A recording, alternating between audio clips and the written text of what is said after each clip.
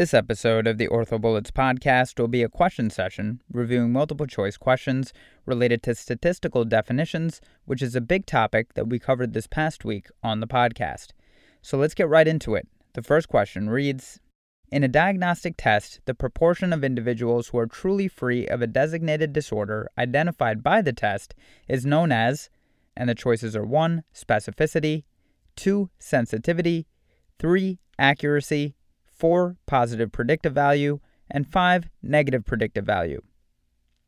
So specificity refers to the proportion of individuals who are truly free of the designated disorder who are so identified by the test. So the correct answer to this question is 1. Specificity. Sensitivity refers to the proportion of individuals who truly have the disorder who are so identified by the test. Positive predictive value refers to the proportion of individuals with a positive test who have the disorder. Negative predictive value refers to the proportion of individuals with a negative test who are free of the disorder. Accuracy is the overall ability to identify patients with the disorder, true positives, and without the disorder, true negatives, in the study population. Moving on to the next question. What term in statistics defines rejecting the null hypothesis when it is in fact true? And the choices are 1. Type 1 error, 2. Type 2 error, 3. Confounding error, 4. Variance, and 5. Negative likelihood ratio. So rejecting the null hypothesis when it is true is an example of a type 1 error. So the correct answer to this question is 1. Type 1 error. Type 1 errors, to put it simply, detect an effect that is not present.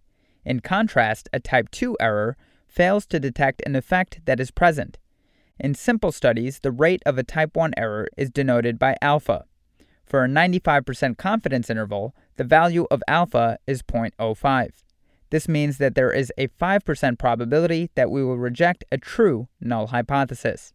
To quickly go over the incorrect answers, answer 2 is incorrect as a type 2 error accepts the null hypothesis when it should be rejected.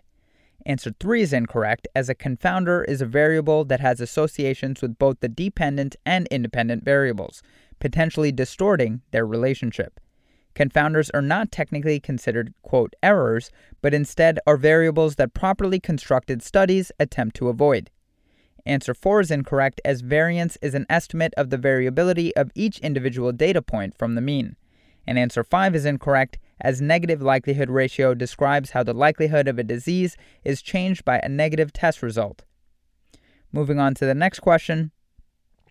Outcome measures should have established psychometric properties of reliability, validity, and responsiveness. Reliability refers to which of the following? And the choices are 1. The amount of change in the score over time, 2. Sensitivity of the measure in evaluating a problem, 3. The ability of the instruments to actually measure what it intends to measure, 4. The measure of change over the course of treatment, and 5. The reproducibility of the measurements either between repeated tests or between observers. So the recent JBJS article by Coker and Associates defines the different psychometric properties that are used in outcome measures. Reliability is a measure of how reproducible a test is. This can be inter-observer reliability, i.e. the reliability between people, or intra-observer reliability, i.e. the reliability for the same person doing the outcome measure at different occasions.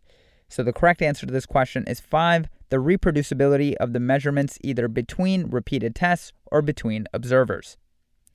Moving on to the next question. A funnel plot is used in meta-analyses to perform which of the following functions? And the choices are 1. Illustrate the relative strength of treatment effects in multiple studies, 2. Detect publication bias, 3. Graph of the sensitivity versus 1 minus specificity of a diagnostic test, 4. Determine the sample size required to detect an effect of a given size with a given degree of confidence, and 5. Predict the unknown value of a variable from the known value of 2 or more variables. So a funnel plot is the most commonly used statistical test for detection of publication bias in meta-analyses. So the correct answer to this question is 2. Detect publication bias. Publication bias occurs because studies with a non-significant result, so-called negative studies, have a higher likelihood of being rejected than positive studies, and are oftentimes not even submitted for publication. Funnel plots, which plot the effect size of a study against a measure of the study's size, are used to detect this bias. This method is based on the fact that larger studies have smaller variability, whereas small studies, which are more numerous, have larger variability.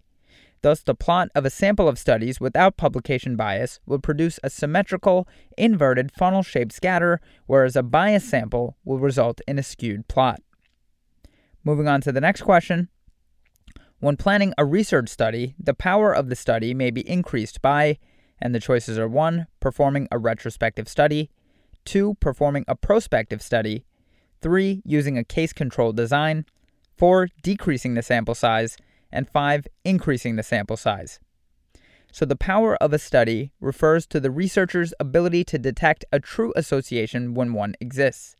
Power is defined as 1 minus the beta error, with the beta error being the probability of concluding an association does not exist when one actually does. This is also known as the type 2 error. Increasing the sample size will increase the power of a study. So the correct answer to this question is 5, increasing the sample size. A power analysis can be performed for both retrospective and prospective studies and is independent of the sample population used. Moving on to the next question.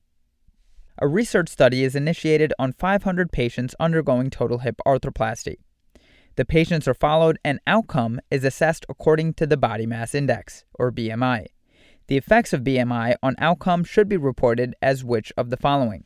And the choices are 1. Odds ratio, 2. Incidence rates, 3. Prevalence rates, 4. Relative risk, and 5. Confidence intervals. So the study describes an example of a cohort study. Cohort studies follow a group of individuals over time and are optimal for studying the incidence, course, and risk factors of a disease. The effects in a cohort study are frequently reported in terms of relative risk. Odds ratios are used to report effects in a case-control study. Incidence and prevalence rates are descriptors of a given characteristic, either developed over time, that is the incidence, or at one given time, that is the prevalence. Confidence intervals are used to convey the significance of findings and are often used in lieu or in conjunction with p-values. So the correct answer to this question is 4, relative risk. Moving on to the next question. A research study developed a computer finite element model to predict and compare the fixation strength of 2 different methods of repairing a proximal tibial fracture. To, quote, validate the computer model, the investigators compared its output to the results of a benchtop model of the fixation using cadaver tibias. The investigators then calculated the degree of correlation between the fracture motion data from the 2 models and obtained a correlation coefficient, R2 equals 0.97, and a level of statistical significance of p equals 0.03. What is the appropriate conclusion from this correlation analysis? And the choices are 1, since p equals 0.03, the results are statistically significant, so the benchtop model validated the computer model. 2, since R2 equals 0.97, the benchtop model validated the computer model. 3, since R2 equals 0.97 and p equals 0.03, the findings are statistically significant and both methods are validated. 4, since R2 equals 0.97 and p equals 0.03, the methods are strongly correlated with a high degree of certainty that the correlation is not due to chance alone. However, this alone does not validate the computer model. And 5, since p equals 0.03, there is a 97% chance that the methods have the same accuracy.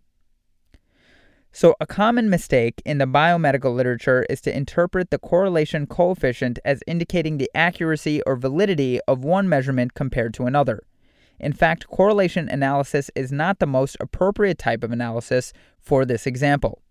A correlation coefficient of 0.97 indicates that 97% of variation in the data from the benchtop test corresponds to variation in the computer model. However, 2 models can be nearly perfectly correlated, but both sets of data may be highly inaccurate.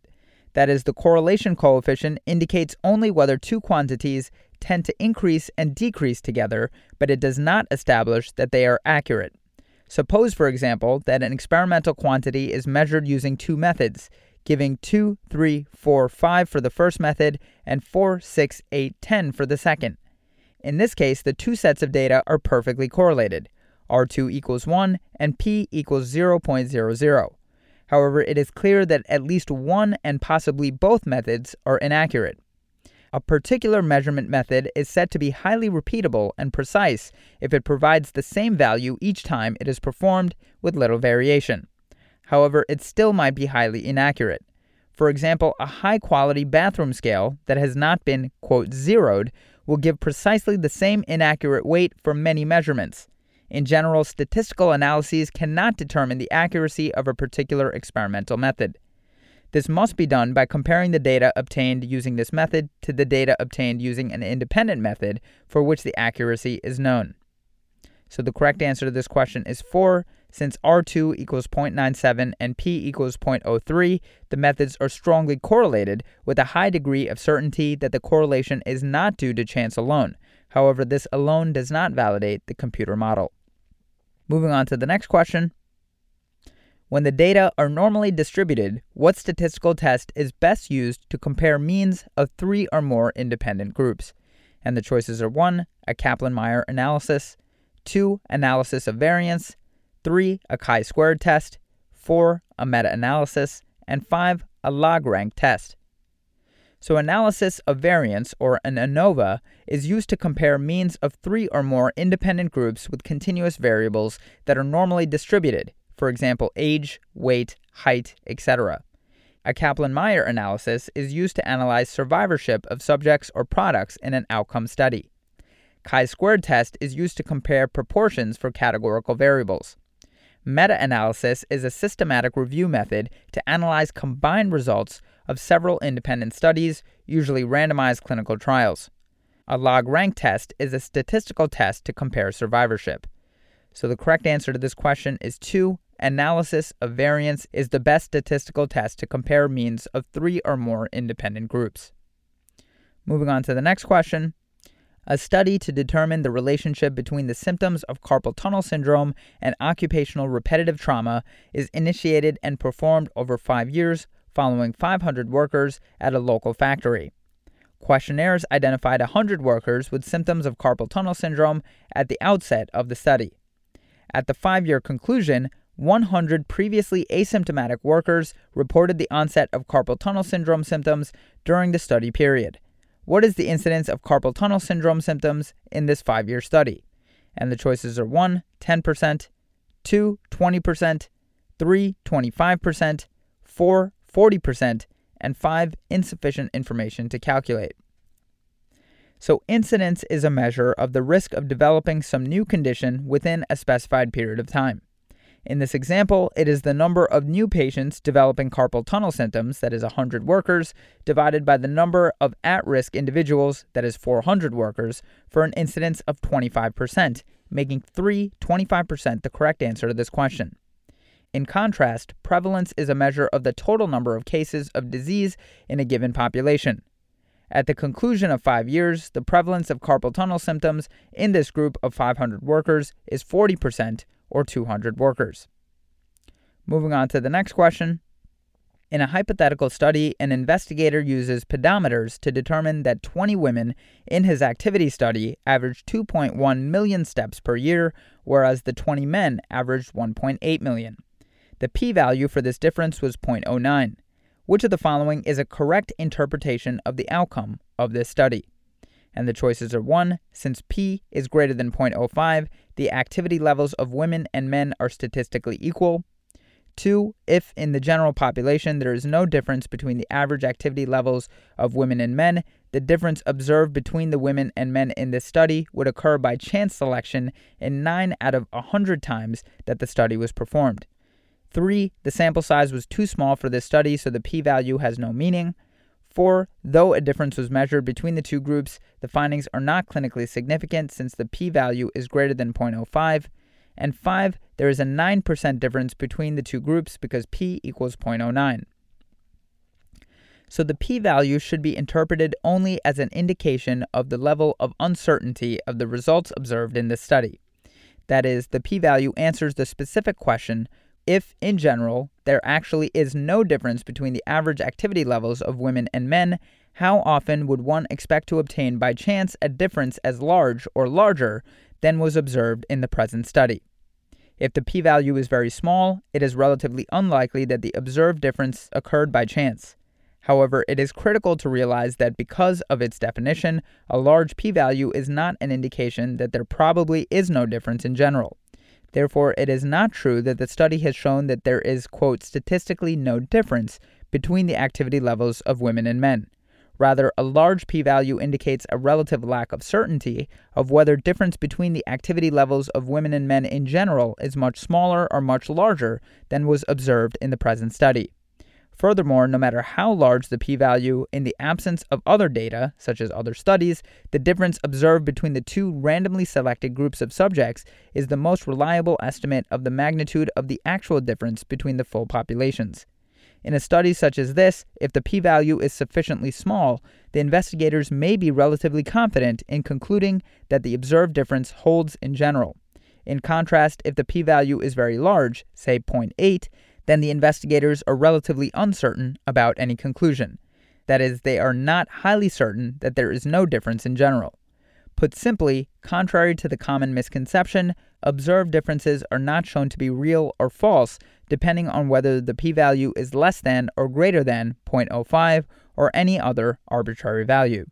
So the correct answer to this question is 2. If in the general population there is no difference between the average activity levels of women and men, the difference observed between the women and men in this study would occur by chance selection in 9 out of 100 times that the study was performed. Moving on to the next question. Randomized controlled trials can be designed in several ways. Which of the following study designs refers to a randomized controlled trial in which two interventions are compared within the same study group?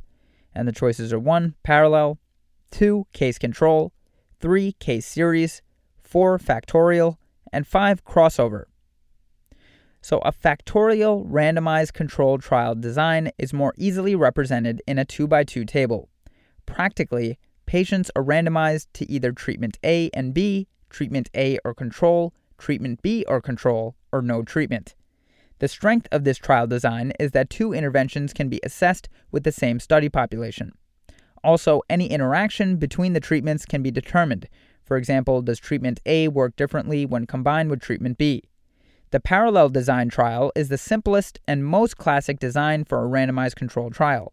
In this trial design, participants are randomized to two or more groups of different treatments, and each group is exposed to a different intervention and only that intervention. In the crossover design trial, both groups receive both interventions over a randomly allocated time period. Group A can receive the treatment and after a suitable washout period can receive the placebo. Group B can receive the placebo and later can receive the treatment.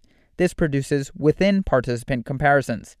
The crossover trial design has a limited role in surgical interventions because it is difficult or impossible for patients to receive both treatment interventions, such as plate and nail fixation, or a cemented versus a cementless total hip arthroplasty. Case control and case series are not randomized trials, but observational studies. So the correct answer to this question is 4. Factorial study designs refer to a randomized controlled trial in which two interventions are compared within the same study group. Moving on to the next question. You design a research study in which you ask patients who have a non-union of the tibia to fill out a questionnaire in which they report on a variety of medical conditions and social/behavioral practices. You compare these findings to a similar group who did not develop a non-union in order to identify medical and/or social conditions that may be risk factors for the development of tibial non-unions. This would be an example of what type of study? And the choices are 1. Case series, 2. Meta-analysis, 3. Case control study, 4. Retrospective cohort study, and 5. Prospective cohort study. So a case control series starts with the occurrence of a specific disease or observation and then compares data on those individuals to a similar group without the disease, that is the control group, in order to identify potential risk factors for the development of the disorder. A case series is an observational study in which an investigator follows a series of patients who received a specific treatment, recording the results and outcomes of that treatment. A meta-analysis is the combination of several separate studies that look at similar hypotheses in an effort to create a larger patient population for analysis. A cohort study looks for the incidence of a specific outcome in two groups, that is, cohorts, of patients who are similar with the exception of a particular research variable, that is, the risk factor. So the correct answer to this question is 3, case control study. Moving on to the next question. Results of a study demonstrating no difference between treatments when a difference truly exists is an example of which of the following? And the choices are 1, statistical insignificance, 2, type 1 error, 3, type 2 error, 4, fragile p-values, and 5, negative predictive value. So a type 2 error, also known as a beta error, occurs when results demonstrate that two groups are similar when in reality they are different with regard to the statistic being measured. Type 1 errors show that a difference exists when in reality no difference exists. A statistically insignificant result may lead an investigator to conclude that no difference exists between the two groups. This may be correct and therefore not a type 2 error. The concept of a fragile p-value is that small sample sizes may result in wide variability of p-values with only one change in a data point for a given group. This singular change could be a chance occurrence, but it still can affect the statistical significance of the outcome analysis. Fragility of p-values is limited by increasing sample sizes. Negative predictive value is the proportion of patients with negative test results who are correctly diagnosed. So the correct answer to this question is 3, type 2 error. Moving on to the next question. You are studying a single continuous variable after administration of a defined treatment intervention. Your statistician informs you the data are not normally distributed. What is the best test to analyze the data?